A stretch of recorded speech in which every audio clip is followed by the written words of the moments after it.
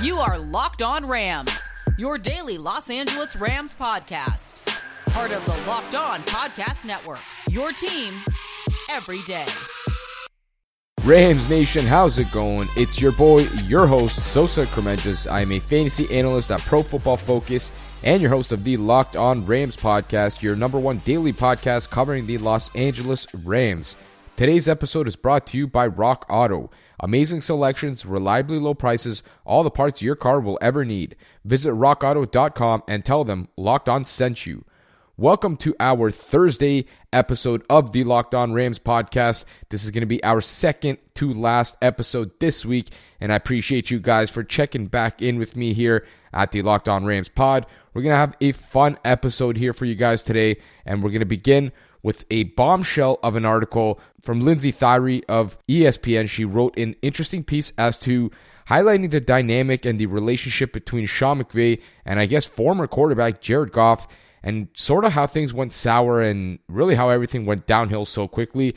And then we're going to continue with the final two segments highlighting the players that I got to study for the Big Board Thursday update. We didn't get to one last week because of free agency, so it's going to be fun to give you guys a bit of an update to my big board here. There have been at least 4 or 5, maybe even 6 prospects that I got to watch over the last 2 weeks, so that is going to be fun to highlight. To begin this episode, though, I did mention that we will dive into this piece by Lindsay Thyree, and like I mentioned, it was an absolute bombshell. Very strange, everyone should take the time to go read this article if you're a Rams fan, if you're a Jared Goff apologist, if you want to know more about the dynamic of the relationship between head coach Sean McVay and former quarterback Jared Goff. You absolutely need to check this one out. It pretty much highlights everything you could possibly imagine in this article, from where things went sour, how they developed from good to bad, and how things actually regressed between the two, all that stuff. And it's very interesting because Lindsay obviously included a bunch of different quotes in this article, from whether they were team executives or front office members or guys from the coaching staff, players even. And, that's our first look into a lot of this stuff as to really what those guys thought. Because some of the stuff we could easily have speculated, and I guess we probably did over the last few months, as to why, the two broke up, why the Rams decided to trade Jared Goff. Obviously, that had a lot to do with the regression in his play. You go look back to 2019, takes a massive step back after a very, very successful 2018 season. Then again, this past season takes another step back, turns into this turnover-prone, turnover-worthy quarterback who, struggles to see down the field, struggles to identify coverages, and some of that stuff was highlighted in this article.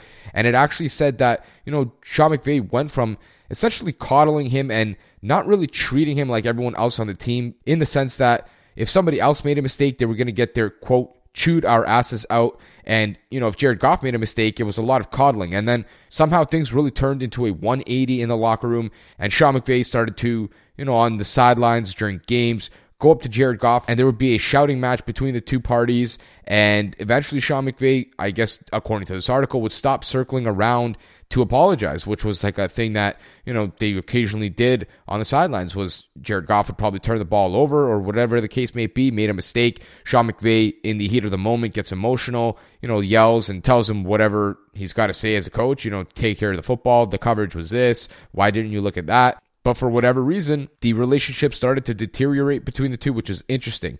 Then you look at, the fact that the Rams actually just said, maybe we can't get back to the Super Bowl with this guy. At one point in their minds, they started to have this cloud develop over their head where they really started to believe that, they maybe actually made a mistake by paying Jared Goff, and were pretty much prepared to actually eat the L, so to speak, eat the loss, take the big loss in terms of the dead money from the cap, all that stuff, which we know they obviously did this offseason, and go out and go get a guy that they did believe could get them back there. And apparently, according to the article, one of the big reasons as to how that happened was when Jared Goff finally broke that thumb and was benched, so to speak, for backup John Wolford. Sean McVay apparently saw this new confidence in the locker room. Apparently, there was this new confidence from a lot of the players. John Wolford was a guy who kept coming in very early into the building and leaving very late. The old adage of first one in, last one out. Not only that, but he started to believe that, Wolford was actually executing his offense better, started to see some of that mobility within the pocket, outside of the pocket, pushing the ball deep, all these kinds of things. And the quote from a Rams team source, which was very interesting, was, "The worst thing for Jared is that McVay got a taste of John Wolford," and that's really where things started to go south. Even another quote in this article said he didn't have the balls to sit Jared, most likely due to the contract, which, I mean, is a very tough thing and a very tough sell, obviously, for a franchise, for a fan base, for, two guys like Sean McVay and Les Snead to go up to their boss and Stan Kroenke and say, yeah, we just paid this guy $140 million, but we're going to bench him for a guy who's making $900,000. A lot of this stuff is stuff that fans don't really think about, don't really consider when it comes to the sports aspect of actual team building. And, it makes sense because the optics of it are very, very bad. But at the same time, you got to do what you got to do to win football games. And according to this article, Sean McVay was fully prepared to start John Wolford going into that second game in the playoffs, traveling to Green Bay against the Packers. Apparently, Wolford was going to be the starter had he not been ruled out and had the neck injury not happen in Seattle the week prior. So that was unfortunate for John Wolford, because I think we could have got to see a very fun game plan out of Wolford in that game. I would have been very intrigued and excited to see what the backup, the undrafted kid, the little guy, the guy they call Baby Breeze, according to Lindsay, could have done in that environment. But at the end of the day, the Rams finally decided that, this was no longer a relationship worth repairing. The two just were not going to work. Sean McVay, Jared Goff started a very nice relationship at the beginning, and it became fractured over time very quickly. And this article does a very, very good job at detailing why things went wrong, how they went wrong, what everyone inside that building was thinking, from the dynamic between those two, the dynamic between McVay and Goff and the team, and then, when you toss in Wolford, that whole dynamic as well. An incredible piece by Lindsay Thyree. I just want to say thank you to her for writing that, because I feel like everyone deserved to know what went wrong here, and obviously everyone was incredibly vague. Jared Goff was never going to spill the beans. Sean McVay and Les Snead were never going to spill the beans, and they've always been guys that have been very well media trained. They never really say anything that they shouldn't say, so this was a great look into the locker room, into what happened between these two, and why things inevitably failed between these two. That leads us into the next segment, in which we're going to dive into our Big Board Thursday update. I have a bunch of players that I want to share my scouting reports on, and we're going to talk about those both on the offensive and defensive side of the ball in the next segment. And while we've got you, make sure to come connect with us on Twitter for all the coverage you need on the Los Angeles Rams. You can find me at QB's MEP, and you can find the page at Locked On Rams. Folks, are you having any car troubles? Do you ever go outside to find your car tires flat or your car won't even start? Well, you should absolutely check out rockauto.com for your service needs. Rock Auto is a family-owned business, and they've been serving auto parts customers online for 20 years. That's right, 20 years. There isn't a better time than right now to support a family-owned business, and I think we all know that with this strange COVID-related stuff that we're living in. If you're a do-it-yourselfer or a professional and you're looking for reliably low prices, you should just go check out Rock Auto. Go to their website and check out all of their available parts. It's a never-ending list, and if your car needs it, I bet they've probably got it. Amazing selections, reliably low prices, all the parts your car will ever need. RockAuto.com and write Locked On in their "How did you hear about us?" so they know that we sent you. We've been telling you about Built Bar, the best tasting protein bar on the market for a while now. Built Bar is the amazing low-calorie, low-sugar, high-protein, high-fiber, amazing-tasting protein bar with 100% chocolate on all bars. Now's the time to find out which Built Bar is the best with their Built Bar March Madness-style tournament, and today's matchup is between the Mint Brownie Bar and the Coconut Puff Bar, and I'm going to have to go with the Coconut Puff Bar personally. I mentioned it to you guys a couple of times already. Coconut and chocolate, there is no duo like it. I know it's a very interesting flavor for a lot of people. Some people very much love it. Some people absolutely hate the combo. I'm a coconut stan. I'm all in on the coconut, and the texture of this bar and all of their available bars are unreal. It's unlike any protein bar you've ever tried. I promise you that. All you have to do is just go to BuiltBar.com or to their Twitter at @Built_bar, and remember to use the promo code LOCK15 to get 15% off your next order. That's LOCK15 to get 15% off your next order at BuiltBar.com. And check back to see who won today's matchup and who will become the best tasting protein bar. Get all the sports news you need in under 20 minutes with the Locked On Today podcast. Host Peter Bukowski updates you on the latest news in every major sport with the help of our local experts. Follow the Locked On Today podcast wherever you get podcasts. Welcome back to the second segment of this Big Board Thursday episode of the Locked On Rams podcast. It is your host, Sosa Kremenjas, and I'm ecstatic that we get to bring this Big Board Thursday update back because last week we took the week off. We had free agency coming around. We were obviously in the thick of things. A lot of Rams players were exiting. The Rams actually added some guys, re-signed a few players. So I felt, let's put it aside for a week. We'll shelf it, and we'll bring it back. And we still got upwards of 35, nearly 40 days to the NFL draft. So that is very exciting. And that gives us plenty of time to keep updating this list, keep bringing in new names, keep watching guys, giving you guys in-depth breakdowns of who I add to this list. And that's going to bring us right into the players that I think fit for not only the Rams on their big board, at least my big board related to the Rams, but also players that I think they could be interested in, positions that they may want to actually address. And that takes us into the actual big board update. I'm going to begin from the top down, and I'll specifically state which players I actually added going into this update. So from the top, offensive tackle Christian Darrisaw is the number 1 prospect, and going into number 2, center Landon Dickerson. Number 3, Jason Owe, the edge rusher. Number 4, center Creed Humphrey. Number 5, offensive tackle Dylan Radins. Number 6, wide receiver Rondale Moore. Number 7, offensive tackle Jackson Carman. Number 8, offensive tackle Jalen Mayfield. Number 9, wide receiver Dwayne Eskridge. Number 10, linebacker Jabril Cox. Number 11, edge rusher Ronnie Perkins. Number 12, linebacker Jamin Davis. Number 13, linebacker Dylan Moses. Number 14, edge rusher Rashad Weaver. Number 15, edge rusher Joseph Osai. And number 16, offensive tackle Walker Little. And the names that I included on this update here that are new are edge rusher Jason Owe, center Creed Humphrey, and wide receiver Rondale Moore, all 3 of which ranked really high on this list, as you can imagine. I'm not sure that the Rams are going to have a very great chance to land some of these guys at the end of the day, but that doesn't really change our opinion of these guys. And at the end of the day, we still have to watch them and still give you guys a scouting report on who these guys are, because every year we always say there's no way this guy's going to make it to that pick. And every year somebody that we don't expect to make it to the pick makes it there. So we'll begin with the top and work our way down.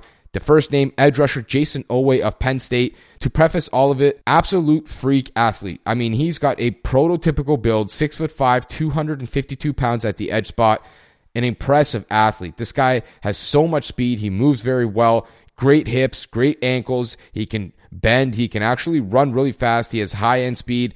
A tremendous athlete. Looking at some of the notes I have here, he's got the strength to hold up in the running game, which is surprising to me actually, and can reset the line of scrimmage on certain reps. He's good at occupying blockers on stunts and twists, which the Rams obviously love to do. He's shown the ability to rush from speed to power and convert speed to power moves.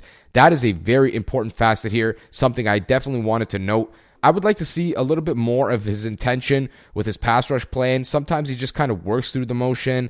He generates good power in his bull rush from his lower half. Needs to work on some of that hand usage and develop maybe, a few more rushing moves and counters, but shows the ability to work up the arc, dip his shoulder, bend, and rush with a Gumby-like athleticism. He's got loose hips, good agility, and amazing short area burst, and he's displayed enough of the ability to win up the arc outside through a tackle or across the face of the tackle. And I think when you can win and pair all 3 of those aspects together, that's why he's so high on my list. He is a special talent, an absolute freak. He's got a lot to work on, but if for whatever reason he's still available where the Rams pick, I think it's a turn in, run up the card type of situation. He would be a massive get for the Rams across from Leonard Floyd at the edge position. Moving on to the second name is wide receiver Rondale Moore, and we're going to dive right into the notes here. He's tiny. I mean, he's 5'7", just measured in 5'7" at his pro day. I think 180 pounds, but an absolute freak of an athlete. Maybe the best athlete in this class. Pretty much runs a 4.39, vertical jumps over 40 inches, lined up both inside and outside the numbers. Does a good job of tracking the football in the air. Athleticism off the charts. You can't even talk about it. The only issue, he was schemed a lot of production, a lot of screens and jet sweeps, not a lot of downfield usage or routes required out of him, but a ton of short area burst, can shake guys off the line of scrimmage. I'm concerned about whether he can consistently play through contact because we never really got to see him actually run a lot of those routes like a legitimate receiver should. You look at some of the other things, I think he can effectively eat up cushions from cornerbacks and stack defensive backs pretty easily. He can be a good kick returner and punt returner at the next level. Yards after the catch is his game. The dude is an absolute weapon in the open field. You cannot tackle him on the first attempt. The second attempt, absolute tackle breaking machine. His money's going to be made there, no question about it. Does a good job with tempo in his releases and routes, and it helps him shake guys coming off of the line of scrimmage. I think he can attack leverage. I've seen enough out of him to be comfortable with the projection going into the next level. To me, he looks like a Golden Tate Jr. style of player on steroids. That's what I wrote here. With a little bit more high-end athleticism. Would be a weapon for Sean McVay on both phases of the game. Wide receiver, running back coming out of the backfield, jet sweeps, gadget-like player. Can use him downfield and then can use him on kick return and punt returns as well. I think that match would be insane. Moving to the next name, and a very popular one for the Rams and Rams fans, center Creed Humphrey. He was a good study for me. I think I feel comfortable about having Landon Dickerson ahead of him when it comes to the center positional rankings, but Humphrey is a very good player in his own right. Very good at using leverage and angles and positioning to block guys in the running game. Extremely powerful anchor that hardly allows him to give up ground or get moved in pass protection. Strong hands, very active, shoots for good placement. Performed very well at the Senior Bowl, was very impressed in that regard. I think he can climb to the second level, locate his targets, seal those guys out. Very cerebral player. He doesn't have any issues passing off stunts, effectively grabs oncoming rushers. I think he's limited athletically and doesn't have the best agility. That short area stuff is going to bother him, I think, a little bit. And he's a legitimate phone booth style of player, but he does have good torque and hip strength, and that allows him to turn out defensive linemen. And that's why I'm still excited about the prospect of a guy like Creed Humphrey potentially falling to the Rams at one of their draft picks. Going into the last segment, we're going to highlight the last few names that I scouted that I want to share with you guys. Maybe some guys that aren't necessarily going to make it to the Rams range, but guys that could very well be two of the biggest weapons coming out of this draft class. And while we've got you, make sure to keep checking back in with us here at the Locked On Rams podcast every day for the rest of the offseason, because we're not going to slow down on our coverage for the Los Angeles Rams. BetOnline is the fastest and easiest way to bet on all your sports action. Football might be over, but the NBA, college basketball, and the NHL are in full swing, and BetOnline even covers awards, TV shows, and reality TV. Get real-time updated odds and props on almost anything you can imagine. BetOnline even has you covered for all the news, scores, and odds, and it's also the best way to place your bets, and it's also free to sign up. Just go ahead to their website or use your mobile device to sign up today and receive your 50% welcome bonus on your first deposit. BetOnline, your online sportsbook experts. That's betonline.ag. Are you ready for the NFL Draft? Join Locked On NFL Draft hosts Trevor Sikkema and Benjamin Solak as they give you their latest positional rankings and analysis on 2021 draft prospects with team-centric guest mocks right around the corner.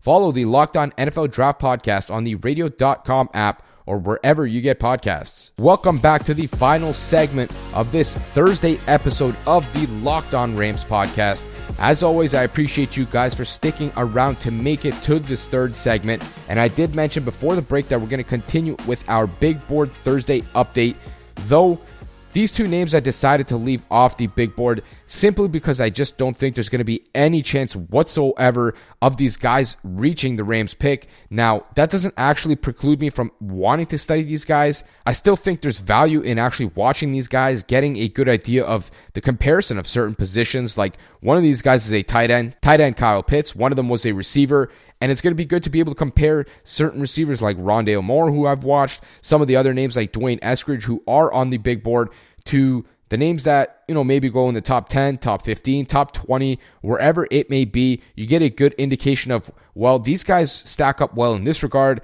They don't stack up well in this regard. Why did this guy go so many picks earlier? Why did this guy go so many picks later? I think it's a very good exercise to use and utilize going into the draft, and that's why I watch some of these players. Also, you can take these notes and utilize them going into your fantasy drafts, your dynasty drafts, all that good stuff. So the first name, like I mentioned, was tight end Kyle Pitts out of Florida. Special player, special movement skills. You really never see tight ends like him come out very often. That's how good he is.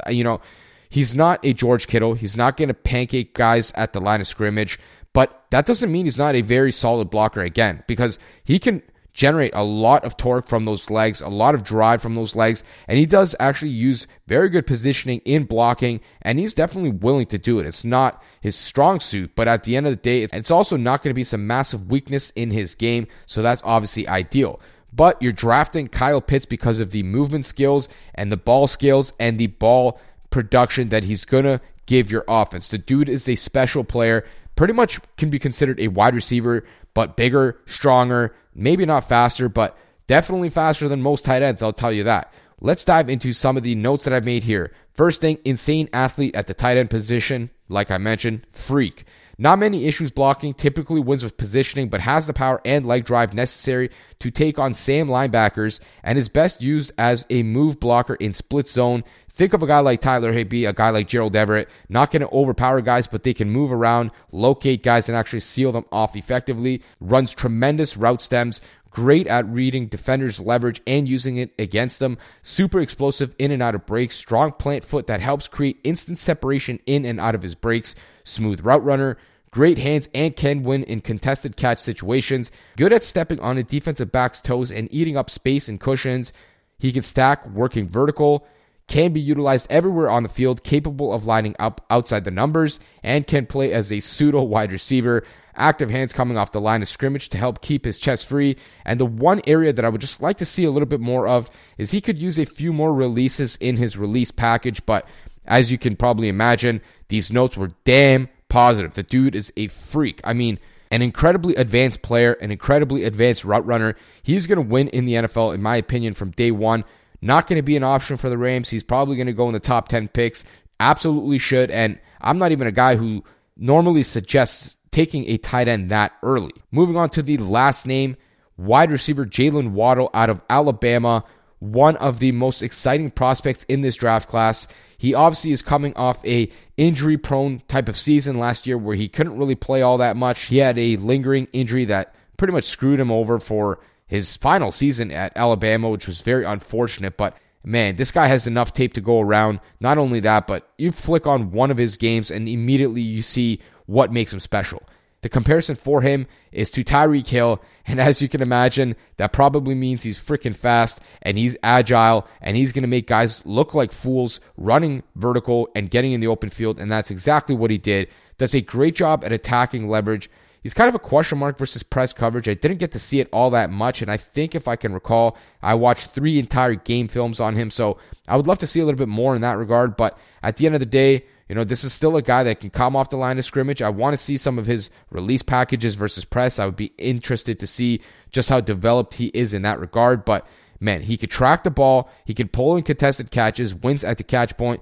His ability to throttle gears when running routes is absolutely absurd. I don't think I've seen anything like it in quite some time. I don't know how teams are going to be able to cover this guy. I don't know how corners even stand a chance. I think they're going to be at a disadvantage from day one, and it makes a lot of sense because his twitch, his explosion, his burst, all are insane. So hard to cover, so hard to stick with. That's going to be a guy that's going to get open a whole lot in the NFL.